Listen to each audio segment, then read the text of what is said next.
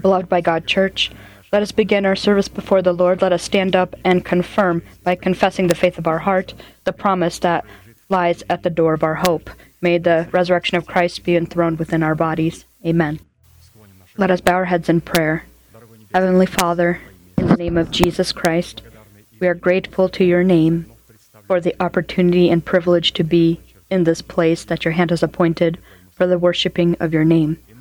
And now allow your inheritance, in the name of the blood of the covenant, to be lifted up to heights that are unreachable for us, and destroy all burden and sin that binds us.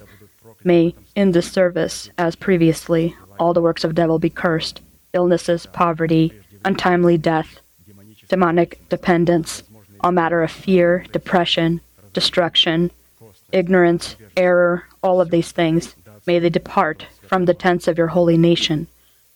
And now stand, O Lord, upon the place of your rest, you and the ark of your might. And may your saints be clothed into your salvation and rejoice before your face. Give us more of your Spirit. Saturate us with your Holy Spirit. Allow us to find your great face. We thank you that the service is presented into your godly hands by Apostle Arkady, and we pray, continue to lead it with a mighty arm. Our great God, Son, and Holy Spirit. Amen. May you be blessed. Please be seated. The book of Matthew, chapter 5, verses 45 and 48. So that you may be sons of your Father who is in heaven, for he makes his sun rise on the evil and on the good, and sends rain on the just and on the unjust. You therefore must be perfect as your heavenly Father is perfect. The sermon that I would like to continue is called Call to Perfection. On one hand, this is a promised commandment that is the inheritance of the saints of all time, and this commandment is addressed by Christ to his disciples. Therefore, those who do not accept the authority of the person sent by God have no relation whatsoever to the inheritance of this commandment, nor can they have a relationship. Proceeding from this, they look at the perfection of the Heavenly Father in tolerant love. You see, they say, God sends his sun, and he shines on the just and on the unjust, and rains on the just and on the unjust. We must love everyone, and we must love the righteous and the unrighteous. This is how they interpret this place of Scripture, and they see themselves perfect. But how foolish you must be to understand or to think that the perfection of the Heavenly Father is comprised of blessing the devil and his angels. Satan, devil, who used to be an angel and did not keep his dignity. Do they really think that God is so unjust that he blesses the righteous and the unrighteous the same?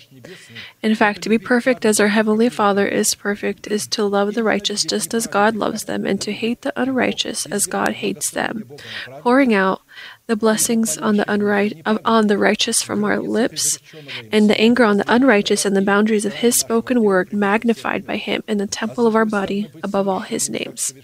On the one hand, to be perfect as our Heavenly Father is perfect is our calling, non-fulfillment of which will cause us to inherit eternal perdition along with devil and his angels. And the essence of this perfection is comprised of us becoming like God according to our character. For us, in our heart, to offer fruit of the Spirit, or to grow it in the Eden of our heart, the tree of life that offers fruit, the fruit of righteousness. And in connection with the fulfillment of the commandment, to be vigilant over the word of God in our heart, as God is vigilant over the word spoken by him, we stopped at the purpose of the righteousness of God in the heart of man. Specifically, what specific goals is the righteousness of God in our hearts called to pursue?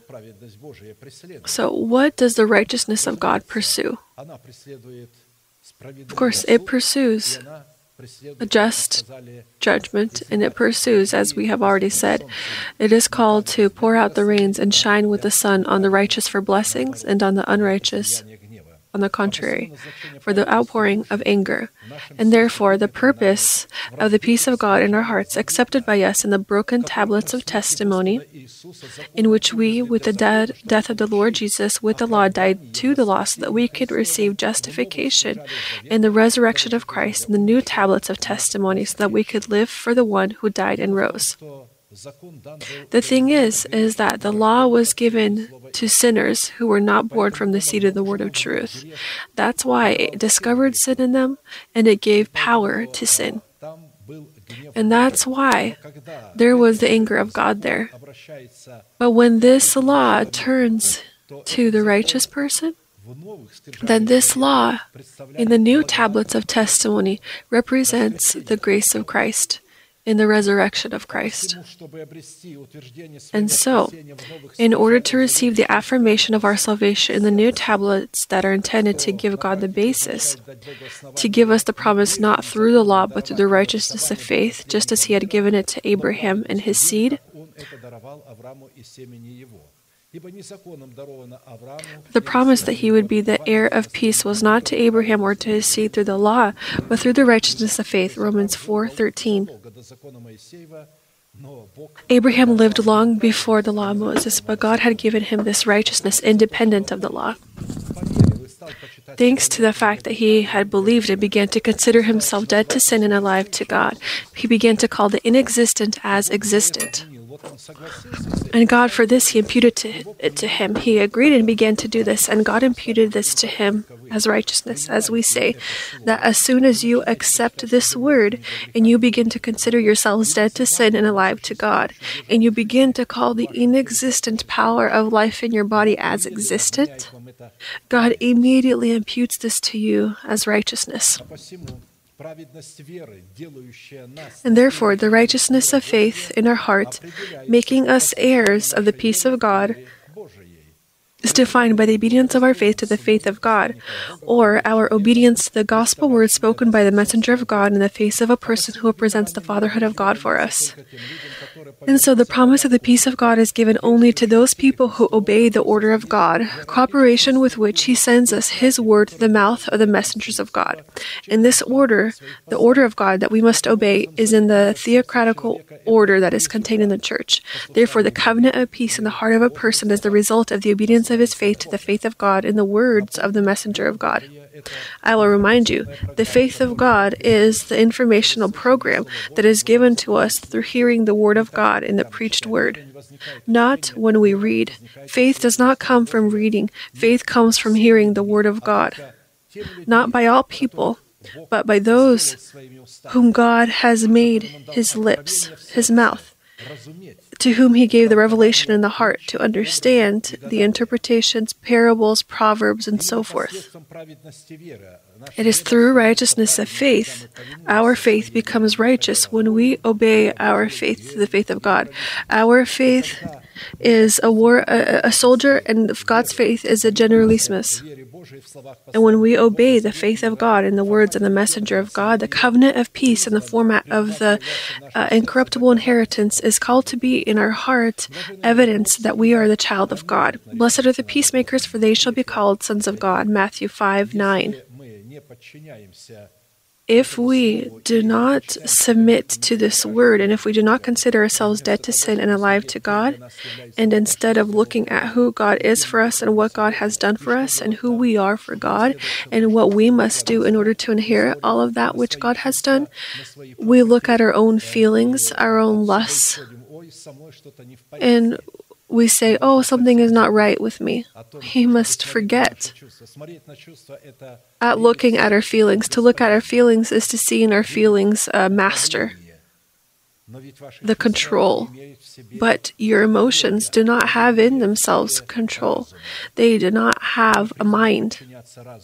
They are called to submit to the mind, but they can't be the mind. The mind can't serve them. They are called to serve the mind. And we must lead our emotions as a war horse under their bridle. We must bridle them, not focus our attention on them, but we must speak only that, who we are for God in Christ Jesus and what God has done for us in Christ Jesus, who we are for Him.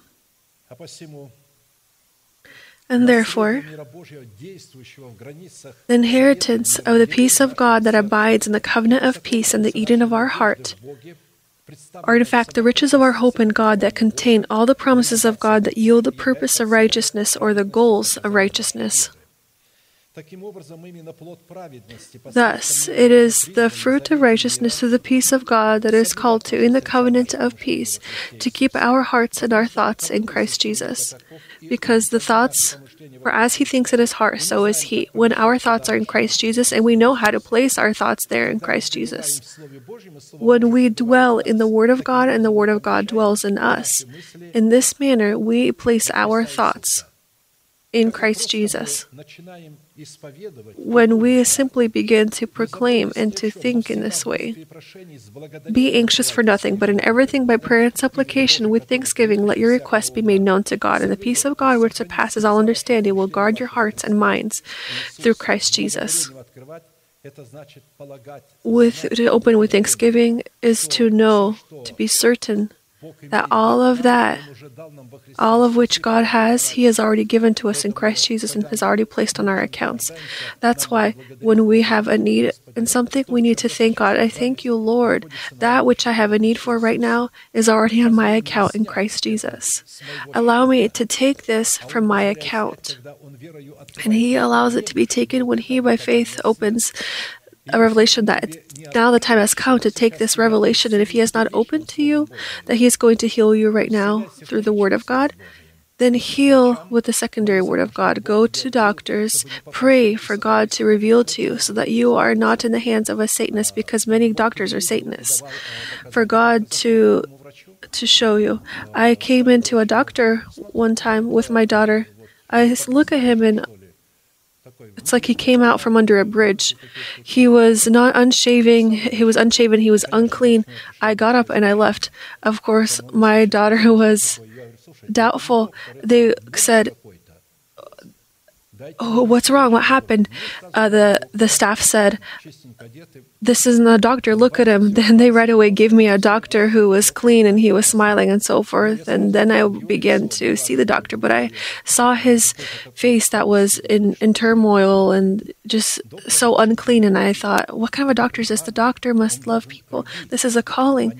He must love and not search for his reward. That's why we need to pray for God to open to us when we go to doctors, so that He blesses the hands of the doctors.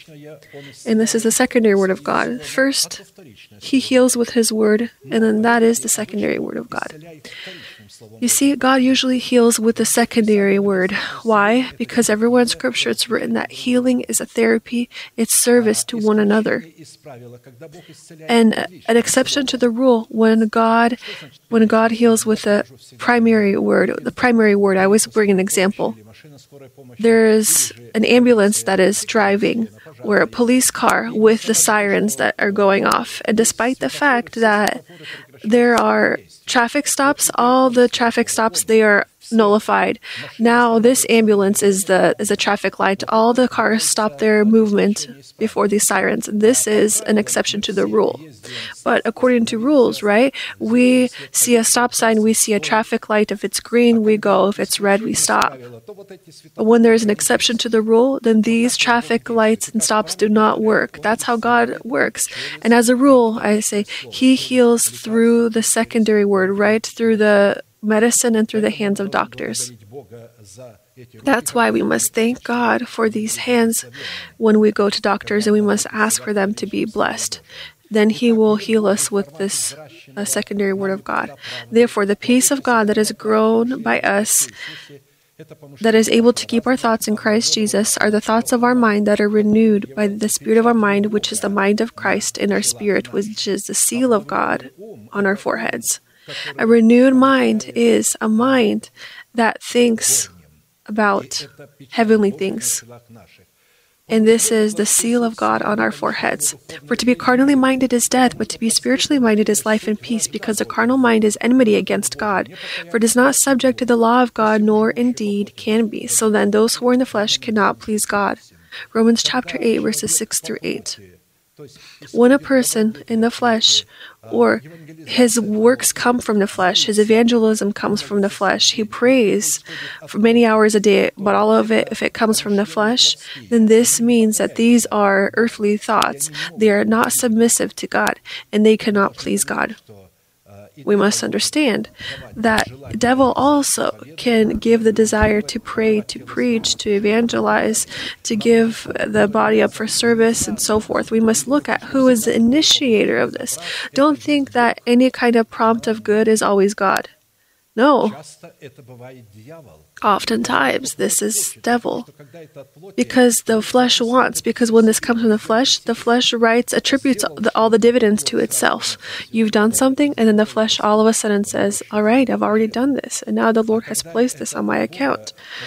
But when this is from God, when you do this, you say, I am a servant that it is not me, it is the Lord who has done this through me.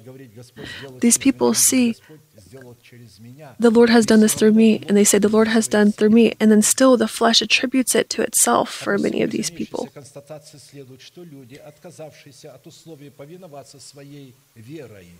Those people who have refused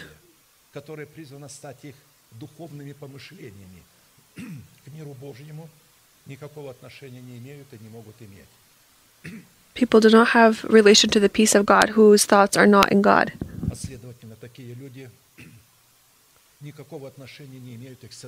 And therefore, these people have no relation to the sons of peace, who through the peace of God will inherit eternal salvation in the kingdom of heaven. We must fully note that only through the cooperation of our spirit with our renewed mind that is found in Christ Jesus, we are called to reign the resurrection of Christ in our bodies and clothe our bodies into the resurrection of Christ. Our spirit, born of God, can communicate with the Holy Spirit, but even our renewed mind cannot communicate with the Holy Spirit. Even our renewed mind cannot communicate with the Holy Spirit. The thoughts in our renewed mind can come through our renewed intuition. This is the guide between our spirit and our mind. And our spirit, having received a revelation from the Holy Spirit, sends this thought to us through our minds. Because when the Spirit receives a revelation, it receives it in a different language, in a tongue. This thought is unknown. It must be interpreted. And therefore, in order to interpret it, we need the intuition. The intuition, it interprets it for us. But if there is not a guide or a tie between our spirit and our mind, and we do not submit to our heart, then this means that we do not have this golden reed through which this word can come to us. And therefore, people who do not understand this order, how God is able to give him his thought, because there are many thoughts, and we can produce these thoughts, and Satan can send these thoughts, and all of them will be like birds that fly over our head in order to make a nest on our head. The most important thing is when these thoughts come, it is necessary for you to understand which one is from God and which one isn't, and they should not create a nest on our heads. Otherwise, when this nest is destroyed, this will be, when this nest is on our heads, Christ will leave you. And even if you want to follow him, he'll say, you can't follow me. Your foxes have holes and the birds have nests over your head. I have nowhere to incline my head. Therefore, the thought of God does not have an opportunity to create this nest. Give an opportunity for the nest, give an opportunity.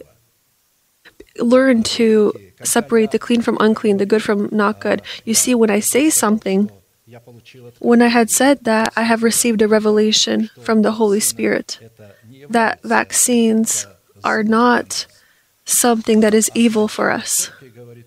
One of the members of the church said, well, this was a revelation to pastor. Let him do it. This isn't a revelation that came to me. Today, see, she's not in church because she is home because of the virus. Don't be so smart. Furthermore, when people do not understand these things, we need to know that if our faith is not obedient to the faith of God, then it will lead us to destruction. With regard to this, we have stopped to study the fourth question: according to what signs should we test ourselves to see if we are the sons of God and the sons of God? Because according to the reign of the peace of God in our heart, we must define in ourselves if we are the sons of God. Considering that if a person in the death of the Lord Jesus has not died to his nation, his household, and his corrupt desires, so if he has not died with the law to the law, then the justification that he accepted in salvation through faith in Christ Jesus will never be transformed into the quality of righteousness in which he would be able to bring and offer fruit of peace grown in the Eden of his heart in the tree of life that brings its fruit 12 times in the format of the incorruptible inheritance of peace. Therefore, for these kinds of people, their crown of righteousness will be taken, which gave them the right to the inheritance of people in which they could be called sons of God. Behold, I am coming quickly. Hold fast what you have, that no one may take your crown. Revelation 3:11. A crown is the righteousness of God. It is like our garments. It is given. We are given not just garments, but also this crown out of righteousness, the crown of righteousness, the garments of righteousness. And so in a certain format, we have already studied 6 signs, according to which we can judge and define that we are the sons of peace and therefore sons of God. And we have stopped to study the 7th sign. This is the ability to clothe our essence into the holy or selective love of God. Selective means selecting what is clean, separating what is light to what is from what is dark, separating and so forth. But above all else, put on love, which is the bond of perfection, and let the peace of God rule in your hearts, to which also you are called in one body, and be thankful. Colossians chapter 3, verses 14 through 15. You see, all of this can happen in the body of Christ, in one body, meaning in the church, through the church. And according to this passage, the rule of the peace of God in our hearts is possible only under one condition: if the selective love of God, demonstrated in the fulfillment of the commandments of the Lord, will dwell in our hearts, and we will clothe ourselves in the selective love of God through the proclamation of the faith of the heart, calling the inexistent as existent. Furthermore, to achieve the holy or selective love of God that is called to fill us with the full peace of God and make us perfect as our Heavenly Father is perfect, it is necessary for us to gain the ability to be vigilant over the accepted Word of God in our heart, so that we could shine with our sun on the just and unjust, and pour out our rain on the just and unjust, according to the law of God, on the righteous for blessing and on the unrighteous as a curse, pouring out upon them the anger of God. Because you have said, because you have let go of the person who is sworn by me, your soul will be in place of his soul. Remember this, those with tolerant thinking. When you act tolerantly to everything, then God will say to you, because you have tolerantly acted toward this person, you have blessed him, now your soul will be instead of his soul, and your children instead of his children. You are going to lose your children, and they will perish, unless they deny you, as the sons of Korah had done. They had rejected their father and said, "We have died to our father." When our father had lifted up his finger against Moses, they said, "We died to this kind of father." And when the earth was opened, then Korah had fallen in there with those sons that did not reject him. But those that did reject him, they had remained along with Moses, and they were made prophets of the Most High, singers.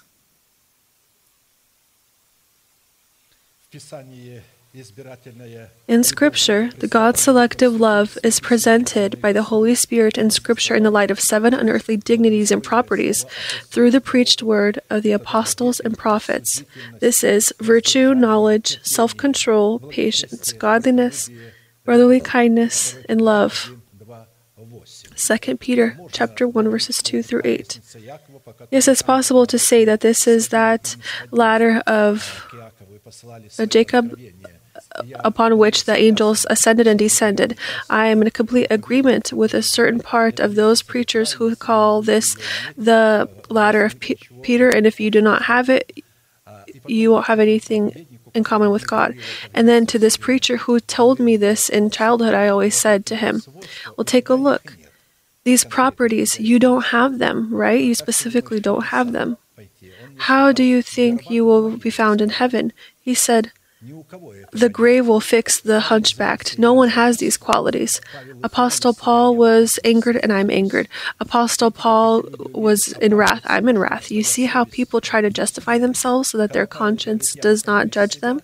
When Paul says, I am beside myself, they interpret this as if he's angered. He uses certain words, and this preacher then says, Apostle Paul will inherit eternal life, and I will as well. But this is a lie. Don't distort the word of God. Apostle Paul said we do not distort the word of God. Each individual virtue, the fruit of virtue, contains the characteristics of all other virtues, because they flow from one another, fulfill one another, strengthen one another, and are found in one another. They verify the authenticity of one another. You can't have knowledge more and self-control less. Patience, 1/4 of it, and godliness, 2/4 of it, and brotherly love, maybe half. You can't have that. Everything must be balanced, dissolved as one whole, the bond of all perfection. And therefore, these virtues are the moral perfections and standards that are inherent to the essence of God. Third, these virtues are the great and precious promises given to us through Christ, and in Christ and through Christ. They are grown from the seed of the preached word into fruit, because here we see the fruit and not the seed that is given to us. The fruit that is grown from the seed. Fourth, these virtues are the incorruptible treasures and riches which we must become enriched with to inherit the adoption of our body through the redemption of Christ. So, through the fruit of the Spirit, we are going to give up our body, to clothe our body into incorruptible pearls. Fifth, we can enter into the inheritance of these virtues only by accepting the Holy Spirit. When we accept the Holy Spirit, you will accept power when the Holy Spirit comes upon you. And you will be witnesses unto me. This is referring to not the moment of baptisms, but the moment when we accept Him as the Lord and ruler of our life. Because infants, there are many that are baptized in the Holy Spirit, but they are not led by the Holy Spirit, and they do not understand Him. They do not distinguish good from evil, and they are swayed by all kinds of winds of teachings according to the cunningness of men. Therefore, they cannot talk about this, although they are told, if you speak in tongues, that you have accepted baptism in the Holy Spirit, you've accepted the power, and you are now being led by the Holy Spirit. And whoever does not speak in tongues, he is not led by the Holy Spirit. Speaking in tongues is a spiritual thing that does not make us spiritual. It is a spiritual process that does not make us spiritual, but it is a material that can make us spiritual. We become spiritual when we die to our nation, the house of our Father, and our corrupt desires. And then, in a clean heart that is cleansed from dead works, when we have died to these three things, we implement the teaching of Christ, the reigning teaching of Christ, in its 12 foundations. And only then the Holy Spirit can knock on our door as the Lord and ruler, and then we open the door and He opens, and He begins to that same preached word that we have received in our heart as the reigning teaching of Jesus Christ. He begins to reveal this teaching in the heart. People want the Holy Spirit independent of someone to do this, but realize this. Independent means to take you, to cut you off from the body and throw you out. But when a certain member of the body is cut off from the body, in him, the blood ceases to circulate, and the head can no longer control this cut off body. Everything happens in the body, and there's order in the body. All that God gives us, He gives us through the head, through the person whom He has made to be representative of His head with His lips. I understand that to carnal people, they do not like this. Well, what? We don't have our own head? You've seen how. And these people understood everything correctly at first, but the wicked person they have accepted the word from him in themselves, and that's it. When they accepted this word in themselves, it killed life in them.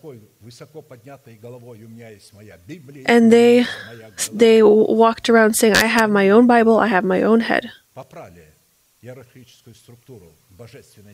They went against divine theocracy in doing so. Furthermore, the means that we are called to enact for the acceptance of the power of the Holy Spirit is the obedience of our faith to the faith of God. And by inheriting these great and precious promises, we are made partakers of God's essence. So we become perfect as our Heavenly Father is perfect. In a certain format, we have already studied the 5 virtues that as a whole define in our heart the goodness of God, and therefore we will turn to the 6th component. This is our calling to show in our faith or in our relationships brotherly love, to show in the love of God agape brotherly love, which gives us the authority to go from a state of eternal death to a state of eternal life. Only then, when we begin to show brotherly love in this way, in relations with one another, only then we go from death to life. But when we were born, did we not go from death to life? No. You have not yet gone from death to life. You've just been given, if you have been born, a person who is born goes from death to life. He must first be born in order for him to go from death to life. That's why you first are born, but the light that is in you is still darkness, because I repeat, you are infants, you are swayed by all kinds of winds of teachings, and then all of a sudden you come to the knowledge, to the realization that your God is your own head. Now all of a sudden you will decide to answer things for yourselves and you will inspect everything. And when you come to this kind of state, you are no longer an infant. You are then a tare, a weed. And instead of leaving infancy, you are transformed from this infancy into a tare, a weed, because you had challenged God, and now you are not swayed by all kinds of winds of teachings. Now you are your own God. Your intellect has become your God. And therefore, take a look. We know that we have passed from death to life because why? We love the brethren. He who does not love his brother abides in death. Whoever hates his brother is a murderer. And you know that no murderer has eternal life abiding in him.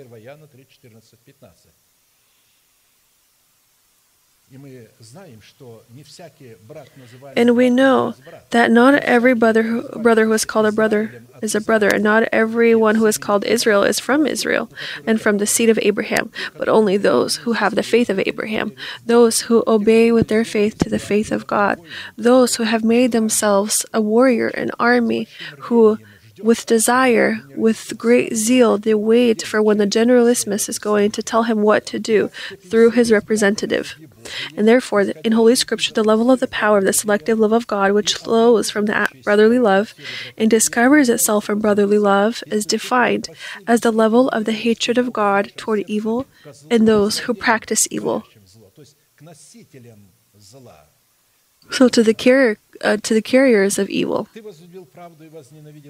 you have loved righteousness and hated lawlessness. Therefore, God, your God, has anointed you with the oil of gladness more than your companions.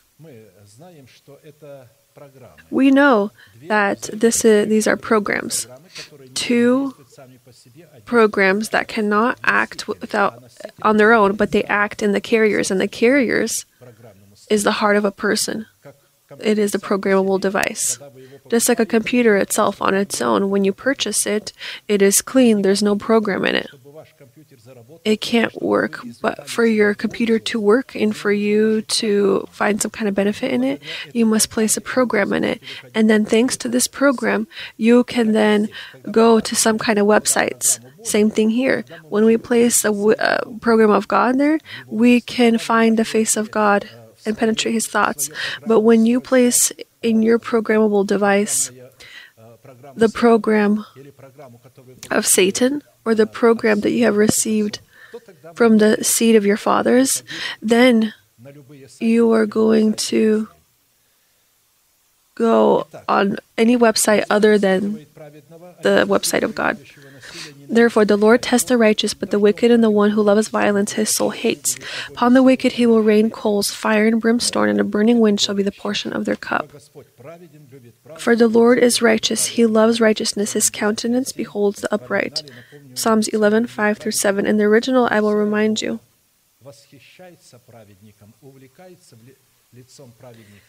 His face looks at falls in love with this face, and he feels himself when he looks upon this face. He feels happy. He is comforted. So God has joy when He looks at the face of the righteous. He finds comfort and peace and joy. With regard to this, just like in the previous virtues of God, which are necessary to demonstrate in our faith in 7 components, it was necessary, and in this case brotherly love, it was necessary for us to answer 4 classic questions. What does Scripture say about the origin and essence of the fruit of virtue, discovering itself in the heart of a person? What purpose is the love of God called to fulfill? What conditions are necessary to fulfill to demonstrate in our faith the love of God, agape, which flows from brotherly love? And by what sign should we test ourselves for the presence of the love of God, agape, which flows out of brotherly love? Our correct relationship toward one another. And in a certain format, we have already studied the first 2 questions and have stopped to study the 3rd question. What conditions are necessary to fulfill to demonstrate in our faith the fruit of virtue in the love of God, agape, which flows from brotherly love? And the first component, or the condition, required to show in our faith the format of God's love that comes from an atmosphere of brotherly love is comprised of defining the time for every purpose under heaven. As it is written, to everything there is a season, a time for every purpose under heaven. Ecclesiastes 3:1. Therefore, we begin to study the outpouring of God's love in our heart in the atmosphere of brotherly love in union with these components, or these contents. In the segment of time allotted to us, which is found in God's control, within our dwelling in the face of a good wife, so inside of the church, meaning to be partaking to the body of Christ, and third, in an atmosphere of brotherly love, which in totality is contained and revealed in the boundaries of the covenant of peace. In their bond, all of these 3 are constants, and they define our dwelling in a covenant of peace. The totality of these 3 components determines in our heart the presence of the order of the kingdom of heaven, which gives God a reason to pour out His love into our hearts through an atmosphere of brotherly love. So through our relationship toward one another, through brotherly love that is elevated to a commandment in the time allotted for us and within the limits allotted by Him for our dwelling. The limits allotted by Him for our dwelling is the body of Christ. It's not just, sometimes people think that the limits of our dwelling is there where we live. Forgive me. I can completely go from place to place, and I can go adventure across the whole world. I remember as one deacon had said, today I will preach to you, Abraham was an adventurer, he said. Before they were called sojourners, and then they became adventurers. Well, look, Abraham was an adventurer, he says. Abraham was not an adventurer, he was a sojourner. He had left one land and lived in another, and then he had never gone anywhere from this land. He never went anywhere else. He came to this land, and then he was a foreigner in the limits of this land. A new commandment I give to you, that you love one another as I have loved you, that you also love one another. By this all will know that you are my disciples, if you have love for one another. We have noted that the order of the kingdom of heaven, in its delightful theocracy, can abide in our hearts and exert its beneficial effect on us, exclusively within the boundaries of the kingdom of heaven, which on earth is represented by the wife, the bride of the Lamb, in the dignity of a good wife. Under the condition that we have found her. As it is written, he who finds a wife finds a good thing and obtains favor from the Lord. Proverbs chapter 18, verse 22. He who finds this kind of church, this church that is a good wife, that has the dignity of a narrow gate, he has found grace from the Lord. Grace from God is not given in all kinds of churches. Sometimes people tell me, what? Is God only in your church? I say, no, he's not just in our church, but he's in a church that is like us. Not in all, but those that are like us. In all, he cannot be in all, because all churches are not his house, his dwelling place, because all churches he oftentimes calls satanic congregations. For we read the Bible, they say of themselves that they are Jews, but they are in fact satanic congregations. They are synagogues of Satan, according to the book of Revelation. They say that this congregation, that they call themselves a path to life, Sulamita, and however you may call yourselves, morning star, and so forth. What kind of a morning star are you if you do not have a theocratical structure? You are not a star at all. You can think that you're a star, but the time will come when God is going to begin to weigh you on his scales of justice. Then we will see who is the star and who is not. The price for the right to be under the cover of the reigning grace of God, which is a theocratic structure of the order of God in the face of a good wife, is a certain amount that we acquired from the sale of everything that we had, including our life. Or from the sum that we are called to pay to find this good wife, or to find the narrow gates, is to reject all that we have so that we can find this price to pay for this. Luke 14:33. So likewise, whoever of you does not forsake all that he has cannot be my disciple. Luke 14:33. So to be a disciple is to be a partaker of the wife of the bride of the Lamb, in the dignity of a good wife, and to forsake everything that we have in order to be under the cover of the grace of God in the face of a good wife, as we have talked about and oftentimes repeat, is to renounce our people, our father's house, and our carnal life. And furthermore, we have talked about how to renounce also our denomination. If this denomination mixes divine revelations with human, there had been a letter that has come from a main Episcopal back in the Soviet Union. Our pastor had read, the brothers have established to pray. On this day, we are going to pray. The first day of the week, we are going to pray for the leaders in our people. The second day, we will pray about healing. Third day, evangelism, and so forth. And each one was asked, are you in agreement with this? On the deacon, he pointed, he says, I am in agreement. But I want to say one thing. I'm not going to pray for Brezhnev. I will pray for the leaders, but I won't pray for Brezhnev. Why won't you? They asked him. It's written for leaders. That means for Brezhnev first and foremost. Because if you do not pray for him, then we are not going to be blessed from him. Well, this is how you understand this, but this is what I understand differently. When he came to me and he says, do you agree with all of this? I said, a question. What do you mean? What question? No one's asking a question, only you, they told me. I said, okay, then I won't answer. Okay, fine, ask your question, they said to me. What do you think? This document from the Brotherly Council, is this a revelation from the Holy Spirit that they have sent us? Or is this the human intellect? He said, human intellect. I said, I will not follow any of these points. I will pray every single day, not for one point and then the other, but every time I pray, I'm going to pray for everything at once. So what am I saying here? These kinds of churches, they have the children of God, that God will lead out of there somehow. He will call out at the door of hope and he will say, my people, exit out of Babylon, flee from it.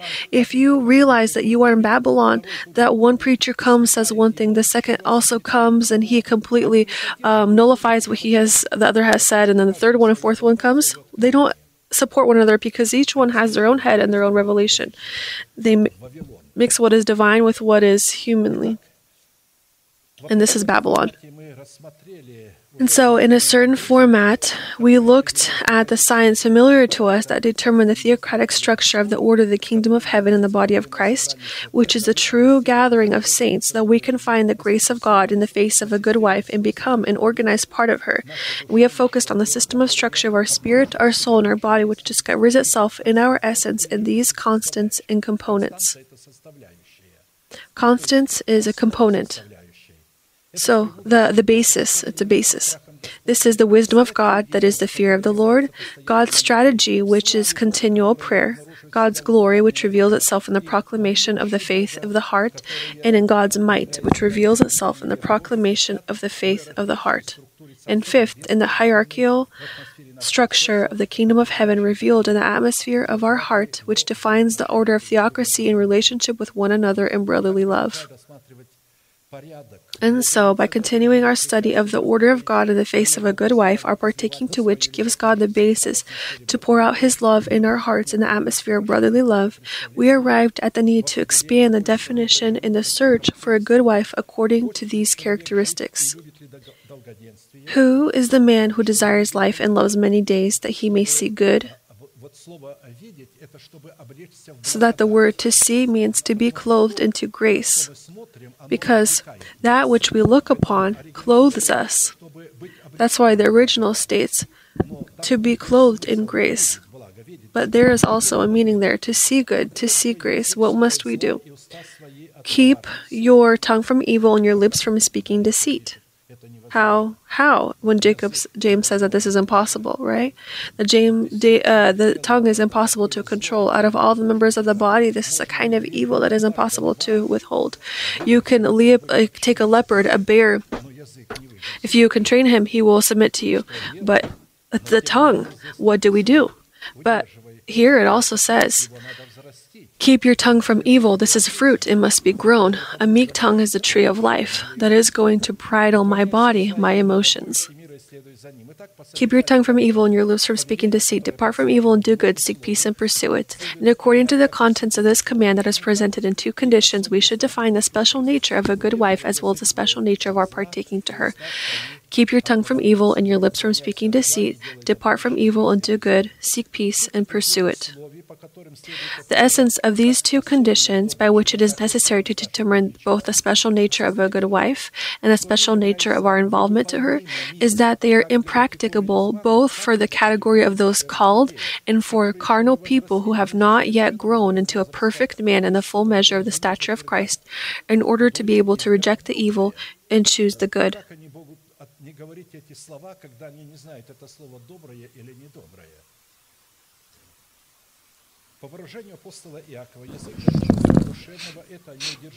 According to the words of Apostle James, the tongue of the carnal man is an irrepressible evil that cannot be tamed or curbed until he loses his soul in the death of the Lord Jesus. In order to cleanse the soil of his heart from dead works and make it good or capable of receiving the seed of the kingdom of heaven, in order to work in this way your faith with the faith of God, and to grow in oneself the fruit of the Spirit, because a meek tongue is fruit. The fruit of the Spirit is meekness. A meek tongue is a tree of life, but perverseness in it breaks the spirit. So imagine, those people who do not have a meek tongue, their tongue, unbridled, it breaks their spirit. The breaking of the spirit is a breaking of the lamp, which is the spirit of a person born of the seed of the word of truth. A carnal person is no different from the crowd that greeted Christ with delight, exclaiming, Hosanna to the Son of David! Blessed is the one who comes in the name of the Lord! Hosanna to the highest! And a few days later, that same crowd shouted, Crucify him! For the reason that they did not know that they were serving the world. Now as he drew near, he saw the city and wept over it, saying, If you had known, even you, your day, the things that make for your peace, but now they are hidden from your eyes. Luke 19:41-42. In accordance with this command, which is a word that comes from the mouth of God, the order in which relationships are built with each other is revealed, allowing us to move from the state of death, transmitted to us the sinful seed of our fathers in the flesh, to the state of life, transmitted to us by God in brotherly love. And in order to experience in our hearts the hope and trust in the grace of God, according to which we could test our congregation in the involvement of its internal infrastructure and its organic life system in the order of God's love. We turned to some of the above definitions, which are designed to determine the order of God's love and brotherly love, both in an individual assembly and in the heart of an individual who has an organized partaking to the body of Christ in the face of a good wife. A congregation that meets the requirements of the image of a good wife, who is the body of Christ, must meet the requirements that correspond to the image of a good person, the state of the heart of a good person. And therefore, in the testing of ourselves in our congregation for partaking to the image of a good wife, we should focus on the good heart of a person who has in his heart the reign of the peace of God, which keeps his thoughts in Christ Jesus. Based on the revelations of Scripture, the term good in itself, which defines the essence of a good wife, stems from the natural essence of God's love, which determines his sovereign will, by virtue of which it belongs exclusively to God and to those people who were born of the seed of His word and paid the price for taking care of the good soil of their heart, which became able to receive the preached seed of His promises and grow in their hearts the seed of promise into the fruit of righteousness. Because it is specifically the fruits of righteousness and the properties of our character, and not any other religious deeds associated with our activities, that determine our belonging to the category of a good wife, and give us a legal right to the saving grace of God through the righteousness of our heart. It is specifically of the reign of the grace of Christ in our heart that defines the state of our good heart that dwells in brotherly love, thanks to His partaking to a good wife, whose goodness is comprised of doing the will of God that is good, acceptable, and perfect. A congregation in the face of a good wife are narrow gates that many try to find, but few do. And if we, by way of searching, do not find such a congregation in the face of a good wife representing a narrow gate, we will be deprived of the deposit of God's grace, called to pour out in the love of God into our hearts through brotherly love in the form of a seed of righteousness. As a result, we will not have any opportunity to accept true salvation in the love of God that is poured out in an atmosphere of brotherly love, and will take place in true salvation, given to us by God in brotherly love, in which the atoning blood of the cross of Christ gains its legitimacy. So, the blood of Jesus Christ gains its legitimacy and cleanses us from all sin only when we are partakers of a good wife and brotherly love, in the atmosphere of brotherly love. If we walk in the light as He is in the light, we have fellowship with one another in the blood of Jesus Christ. So this fellowship, right? This fellowship must be as God walks in the light. So God loves in the light of His word. Therefore, to have fellowship with one another, we must with those people that walk in the light of the word of God. Only then the blood of Jesus Christ, His Son, cleanses us from all sin. So, not always does the blood of Christ cleanse, but only when we are in the body. Our blood cleanses our bodies continually, not in 3-day encounters, but while we live in this body, it is going to continually cleanse us. And through this cleansing, it always enriches our body with oxygen and with nourishing means that we receive from that food that we eat. What a person eats, he will be. Oftentimes people say, that which we eat, we will be, in the spiritual sense of the word. What sources we eat from thus we will be. Therefore, outside of the Church of Christ and independent of the Church of Christ in the face of a good wife representing narrow gates, a person will not have any opportunity to be saved from the coming anger. A question arises. What potential of power is the love of God called to possess, pouring out from the atmosphere of brotherly love in the soil of our good heart? Figuratively, the potential of the life force of resurrection enclosed in the earth, through which God created all living beings, including man, is associated. God created a person through living minerals, the dust. And these were living minerals of clay. It was the dust of a special kind of clay that has in itself all properties, all minerals. There is a kind of clay in certain instances on our planet that has all of the minerals. This clay can eat, this clay can be used in food, and this is a very expensive kind of clay. I know people, not personally, but they've been shown on the TV, they eat only this clay and drink water from the source. And they've been living for many years this way. And they know the taste of this clay. And when they taste some other kind of clay, they say, no. Just like when you taste something and you say, oh, something is missing here. Something is missing in this. My grandchildren, they eat eggs always fried, which they receive from a relative, from my wife's brother. And when it runs out, the parents go to eggs in the store, other eggs, not telling them. And as soon as they give it to them, they tried it and they spit it right out. He said, nope, that's not right. How can a child understand this? Just like same taste, clay varies. Scripture says, you are the potter, I am the clay, Scripture says. And you have created me from this clay. Therefore, Adam, the name Adam in Hebrew, you know how it sounds like? A person who has been created from red clay. So the first man, Adam, he had red skin.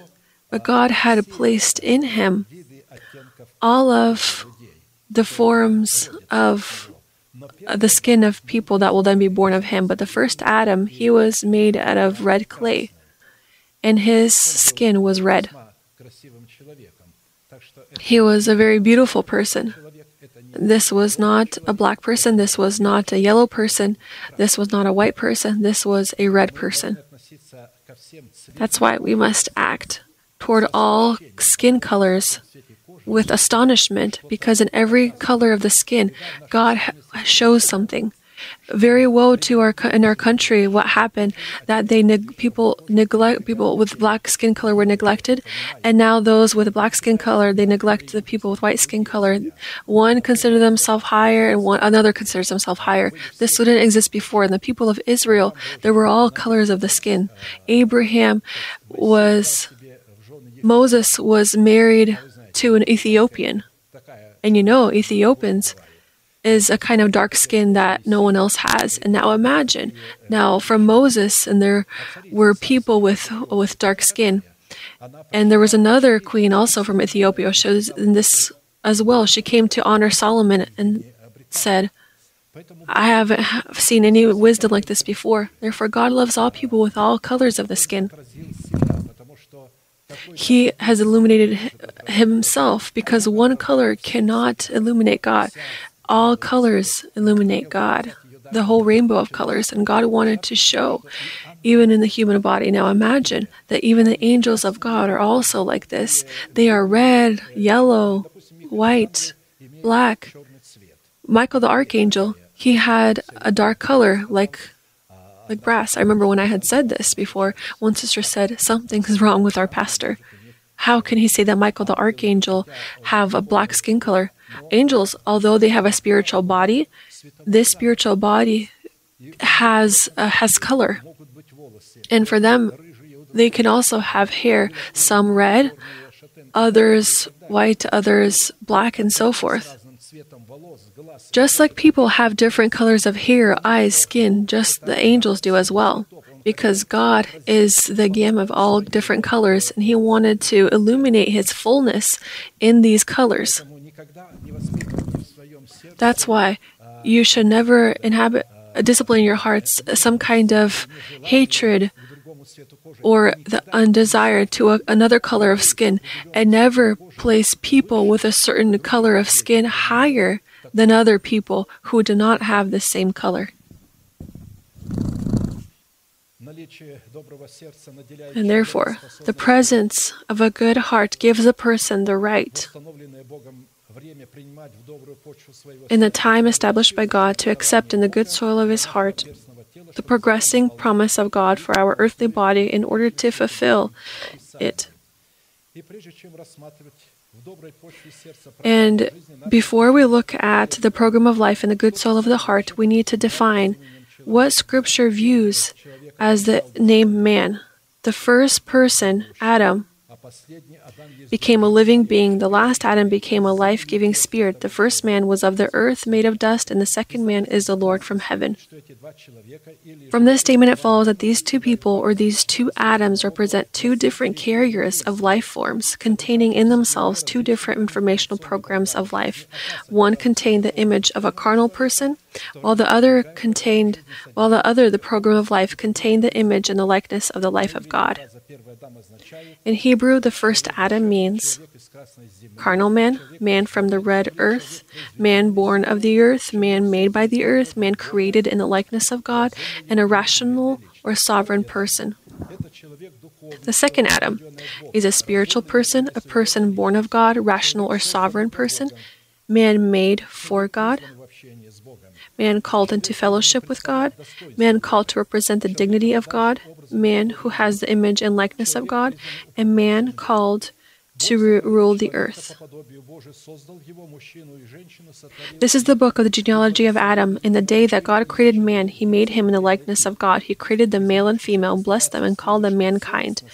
From these words it follows that the integrity of the likeness of God was called to express itself in a combination of two people, a man and a woman. Separately, the likeness of God will be absent.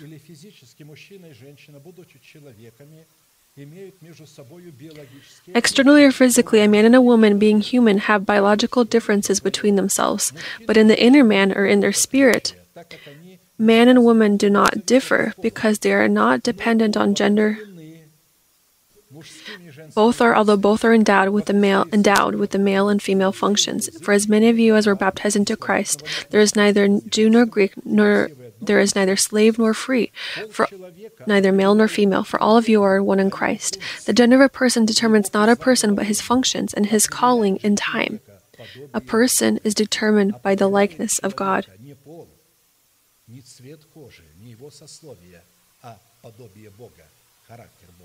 Not his gender, his status, but the likeness of God. That you may be the sons of your Father in heaven, for he makes his sun to rise on the evil and on the good, and sends rain on the just and on the unjust. And you therefore must be perfect as your heavenly Father is perfect. So this is to be vigilant in the boundaries of the spoken word of God, just as God is vigilant in these boundaries and has placed himself servant of his word.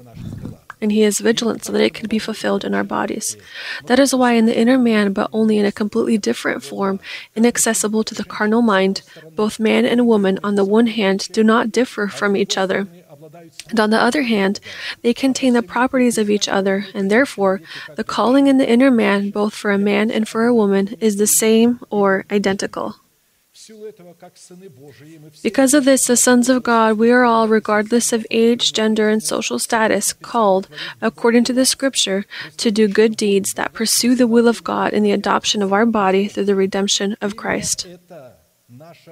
This is our common, universal, and fateful destiny in which we are called to represent the image and likeness of God in the perfection of His justice. Therefore, the common calling of man and woman is to give God a foundation to erect in their bodies the power of eternal life. For we are His workmanship, created in Christ Jesus for good works, which God prepared beforehand that we should walk in them. Good deeds are determined by the source of their origin, which is called to be the good soil of the human heart, containing the totality of all the promises of God. The good soil of the heart is determined by the conscience cleansed of dead works, with the doctrine of Christ imprinted on its tablets. The confession of the faith of God is considered by God a deed of truth or good deeds. Therefore, good deeds can only come from the depths of the soil of a good heart. Therefore, good deeds are the fruits of righteousness expressed in justice, which we are called to bring before God. A good man out of the good treasure of his heart brings forth good, and an evil man out of the evil treasure of his heart brings forth evil. For out of the abundance of the heart his mouth speaks. Evil is called the heart of a person who has been born of God until he has not died to his nation, the house of his father, and his carnal life, and has not placed the law of God in his heart in the reigning teaching of Christ. It is going to be called evil until then, because an evil program is at work. And based on this scripture, I will remind you of certain conditions how the soil of our heart becomes good, or what scripture views as the good potential of the earth with which we are called to cooperate in order to grow righteousness and thus fulfill our destiny and our calling. The first or initial condition that gives God a basis to pour out His love into our hearts through an atmosphere of brotherly love is our decision and our thirst to be reborn from the incorruptible seed of the Word of God. Then Jesus sent the multitude away, and they said to him, "Explain to us the parable of the tares of the field." He answered and said to them, "He who sows the good seed is the Son of Man. The field is the world, the good seeds are the sons of kingdom, but the tares are the sons of the wicked one. The enemy who sowed them is the devil. The harvest is the end of the age, and the reapers are the angels. Therefore, as the tares are gathered and burned in the fire, so it will be at the end of this age, so at the door of hope. The Son of Man will send out His angels, and they will gather out of His kingdom all things that offend, and those who practice lawlessness, and will cast them into the furnace of fire. There will be wailing and gnashing of teeth. Then the righteous will shine forth as the sun in the kingdom of their Father. He who has ears to hear, let him hear."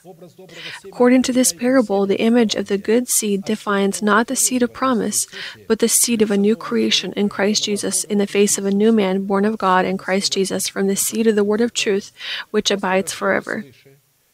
After being born again, a person living in the flesh, like Adam in the Garden of Eden, will need to make a choice between death and life, or between the reigning sin in the face of the old man living in his body, which he inherited from the vain life of the fathers, and his new man, born of the seed of the word of truth. Only having made a choice in favor of our inner man, we have the opportunity and the ability to ennoble the soil of our heart, cleansing it of dead deeds. After cleansing our conscience of dead deeds and introducing into it the reigning teaching of Christ, the soil of our heart becomes good. And therefore, it is also able to receive the good seed of the promise and to grow it into the fruit of righteousness. Thus, a person can be called good only by the combination of three requirements. First, by his origin from the seed of the word of truth. Second, through the cleansing of his conscience from dead works. And third, by engraving the teaching of Christ in his pure conscience. Amen. Let us bend our knees and bow our heads, and let us pray and thank God for that word that we were able to have. And all of those who have a desire to challenge reigning sin in their body, or illnesses, or circumstances, or fears, you can come out here to the altar. We will pray for you. And God, according to His unchanging word, will free you, cleanse you, will help you be rid of the pits of hell, because this is His heart as a father. He knows that you have been held captive and you yourselves cannot exit. But when you come to the altar and you pray and you proclaim and confess your sin, you give Him the basis to fight for your body and to overcome it. Amen. Let us pray.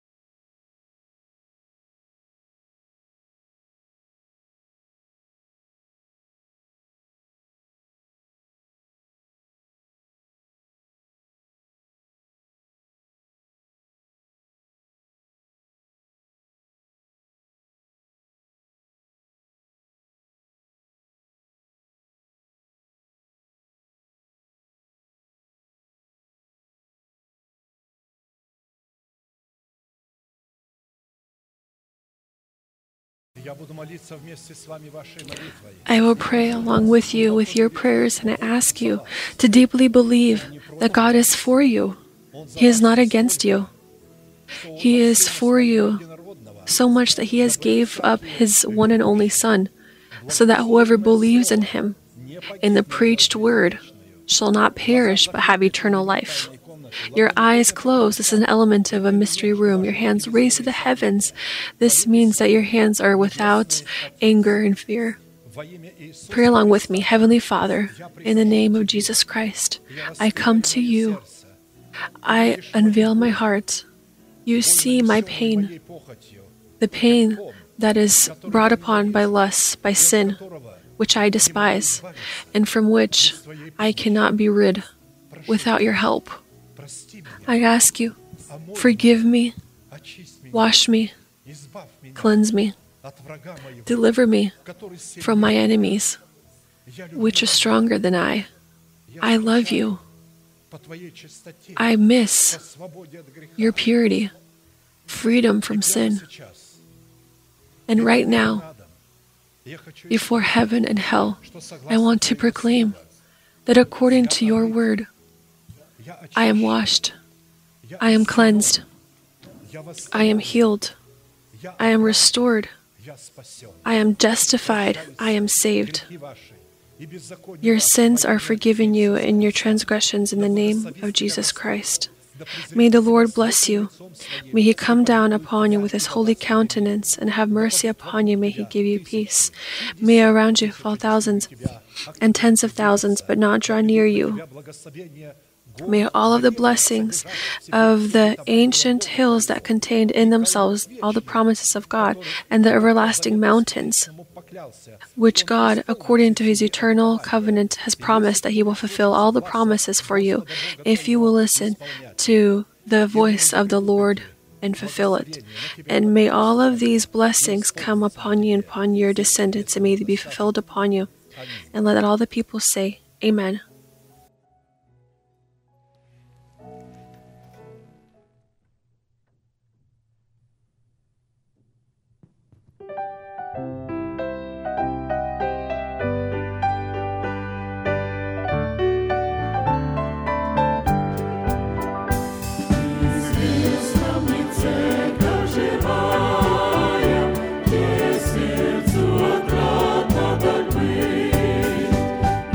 Христос.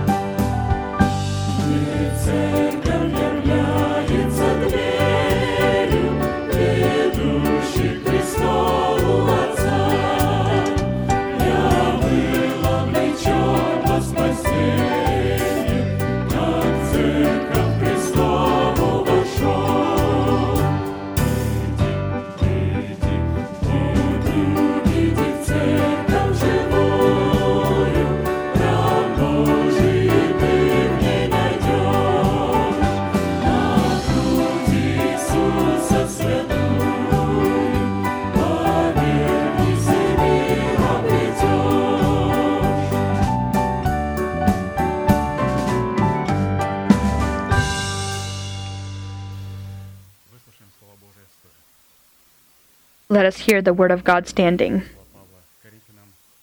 1 Corinthians 11:23 through 32.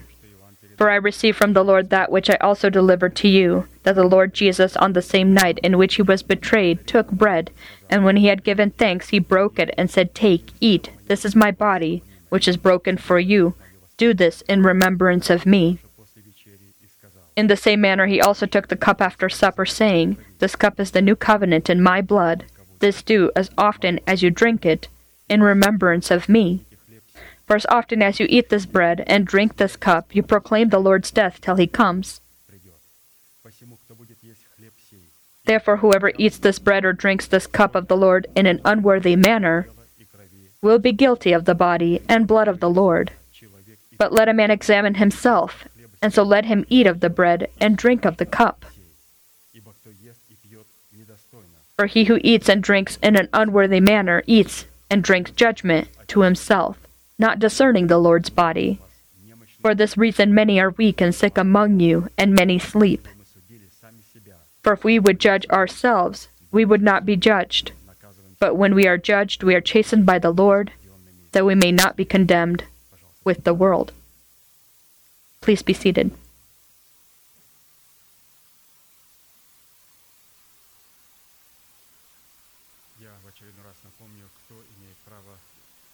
I will remind us of who can partake in this service. A Christian who believes that Jesus Christ is the Son of God and has confirmed this through the baptism of water, people who abstractly believe that there is someone in heaven, they cannot partake in communion. Only those who have confirmed, who have proven this by being submerged into the death of the Lord Jesus in the baptism of water, this one can worthily take part. Also, the scriptures say that we need to discern the Lord's body, that is, meditate about his blood and about his body. And we are washed and cleansed by his blood. As our brother Karias read, when we walk in the light as he is in the light, then we have fellowship with one another, and then the blood of Jesus Christ can cleanse us from all sin. We are within light. We have fellowship in light, and the blood of Jesus can then wash us. And so I will ask all to stand, and we will pray for the blessed bread. Please stretch out your right hand, and I will pray. Heavenly Father, we thank you for the broken body of Christ in the form of this bread, when it shall be passing by your people, and we will take of it and eat of it. May the might of your life come upon us, and may it trample upon death and swallow it up in our bodies. May our bodies be cleansed by taking and eating of this bread. We thank you for the healing of our body, and we worship before you and before this great bread, our great God, Son, and Holy Spirit. Amen. He had taken it, he had broken it. He said, "Take, eat, this is my body, which is broken for you." Please be seated, and that row that is approached, please stand and serve one another.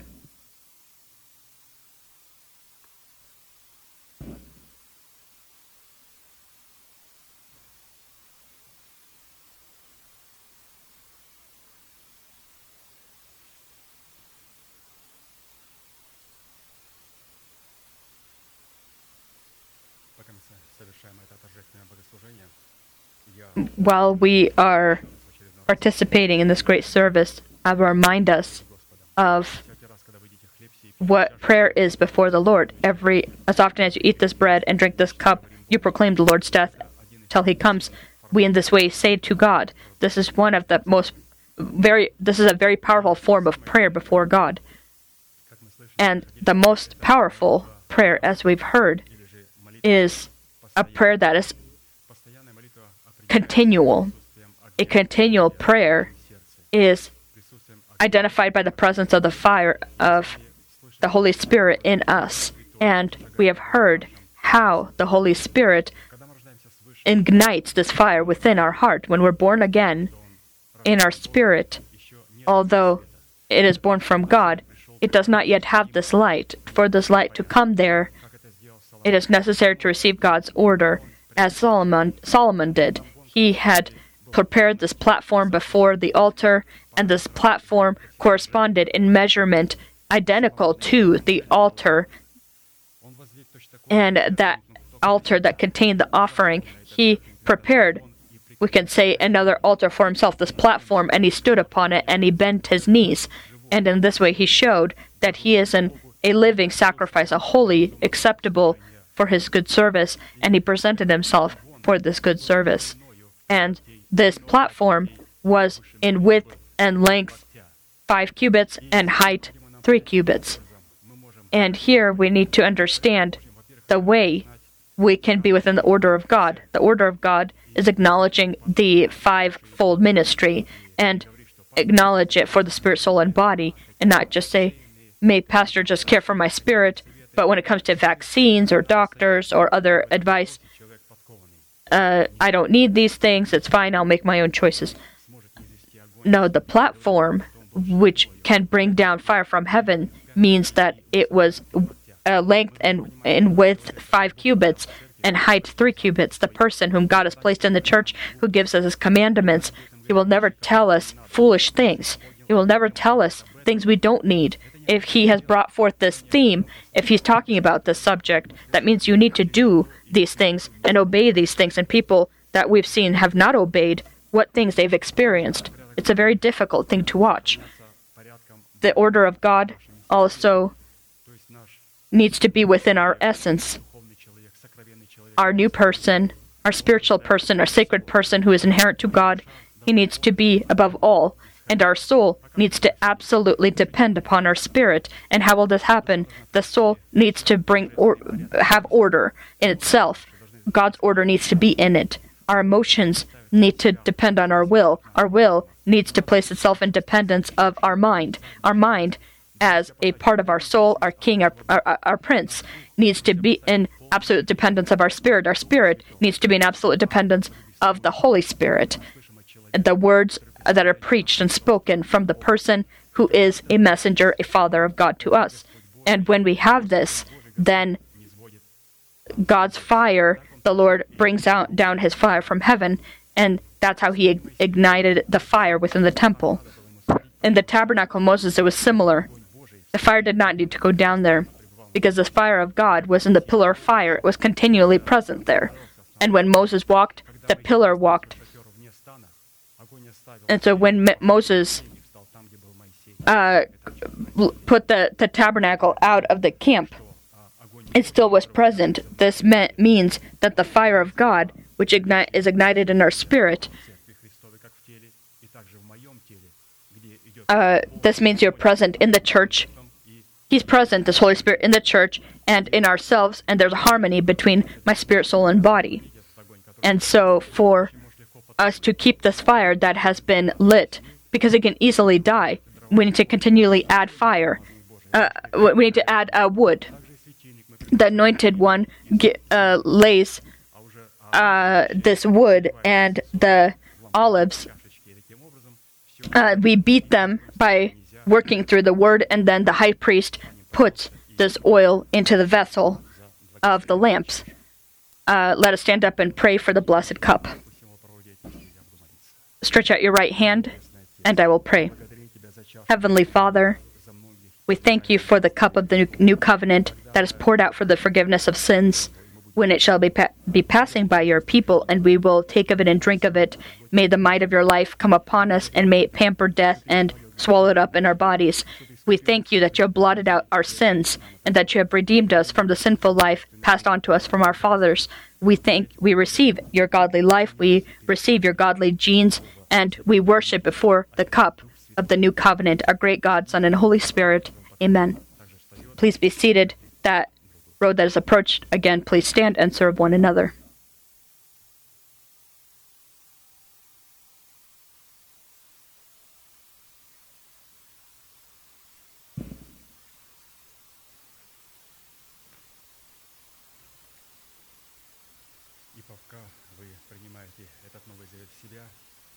And as we drink the cup, one more component we need to pay attention to.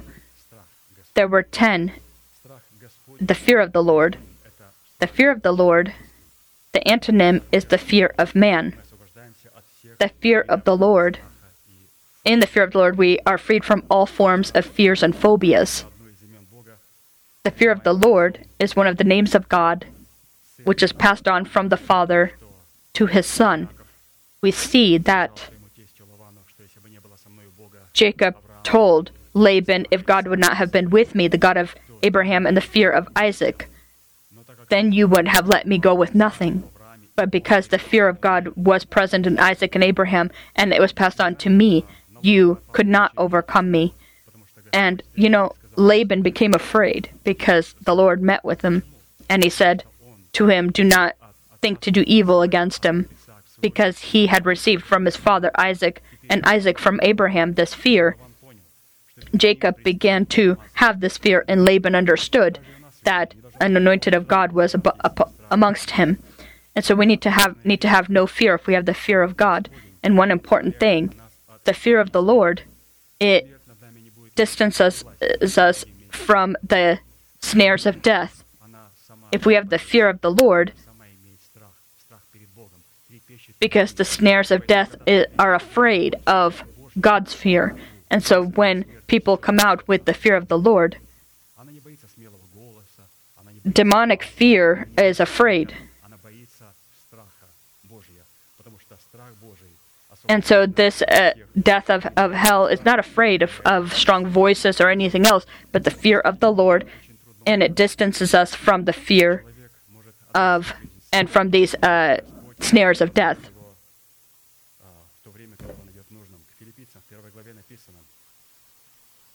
In Philippians chapter 1, it's written, Apostle Paul writes,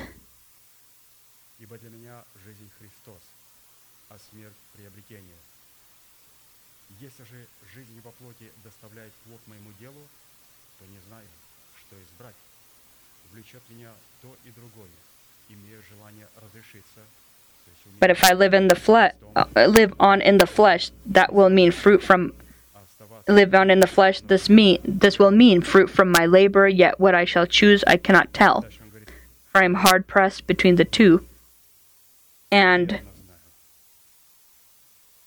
he says that I am confident, but I am confident of this, that I shall remain and continue with you all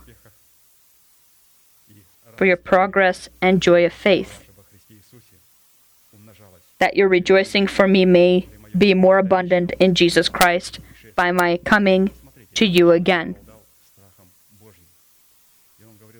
And so we can see here a person possessed the fear of the Lord, and he said that for me to die and already meet with the Lord is already a great reward for me, because I kept the faith, and for me a crown is prepared.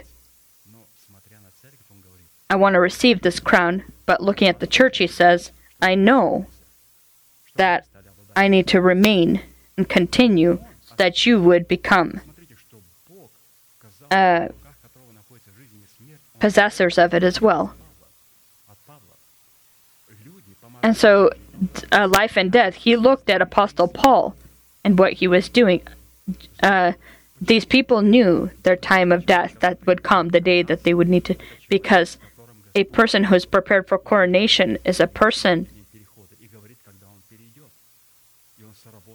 to him he already makes known when he will go to him.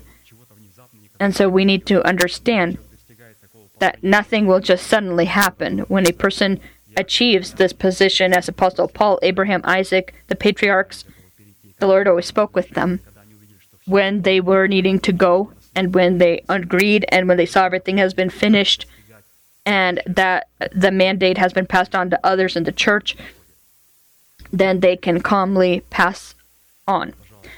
And so let us now actually have one more announcement to make, and then we will finish.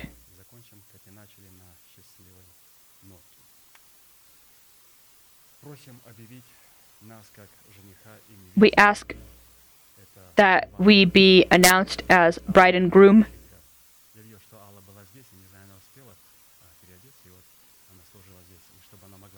I saw that I think the couple was here. It looks like they are here.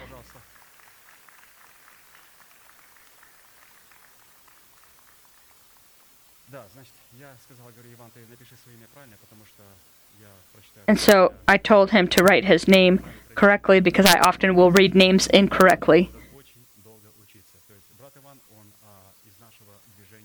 And so Brother Ivan, he is from our church. He has multiple language. He has Romanian and Italian and other because he lived in a couple of different countries, Germany and so forth, Ukrainian.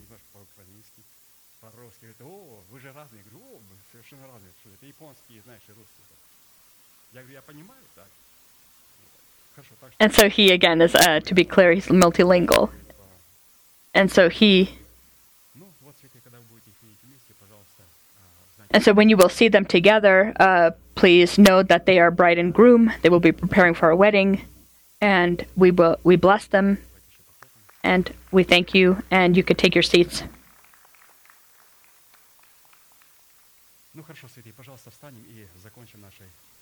And so let us now stand and finish with our unchanging manifestation. Now to him who is able to keep you from stumbling and to present you faultless before the presence of his glory with exceeding joy, to God our Savior, who alone is wise, be glory and majesty, dominion and power, both now and forever. Amen.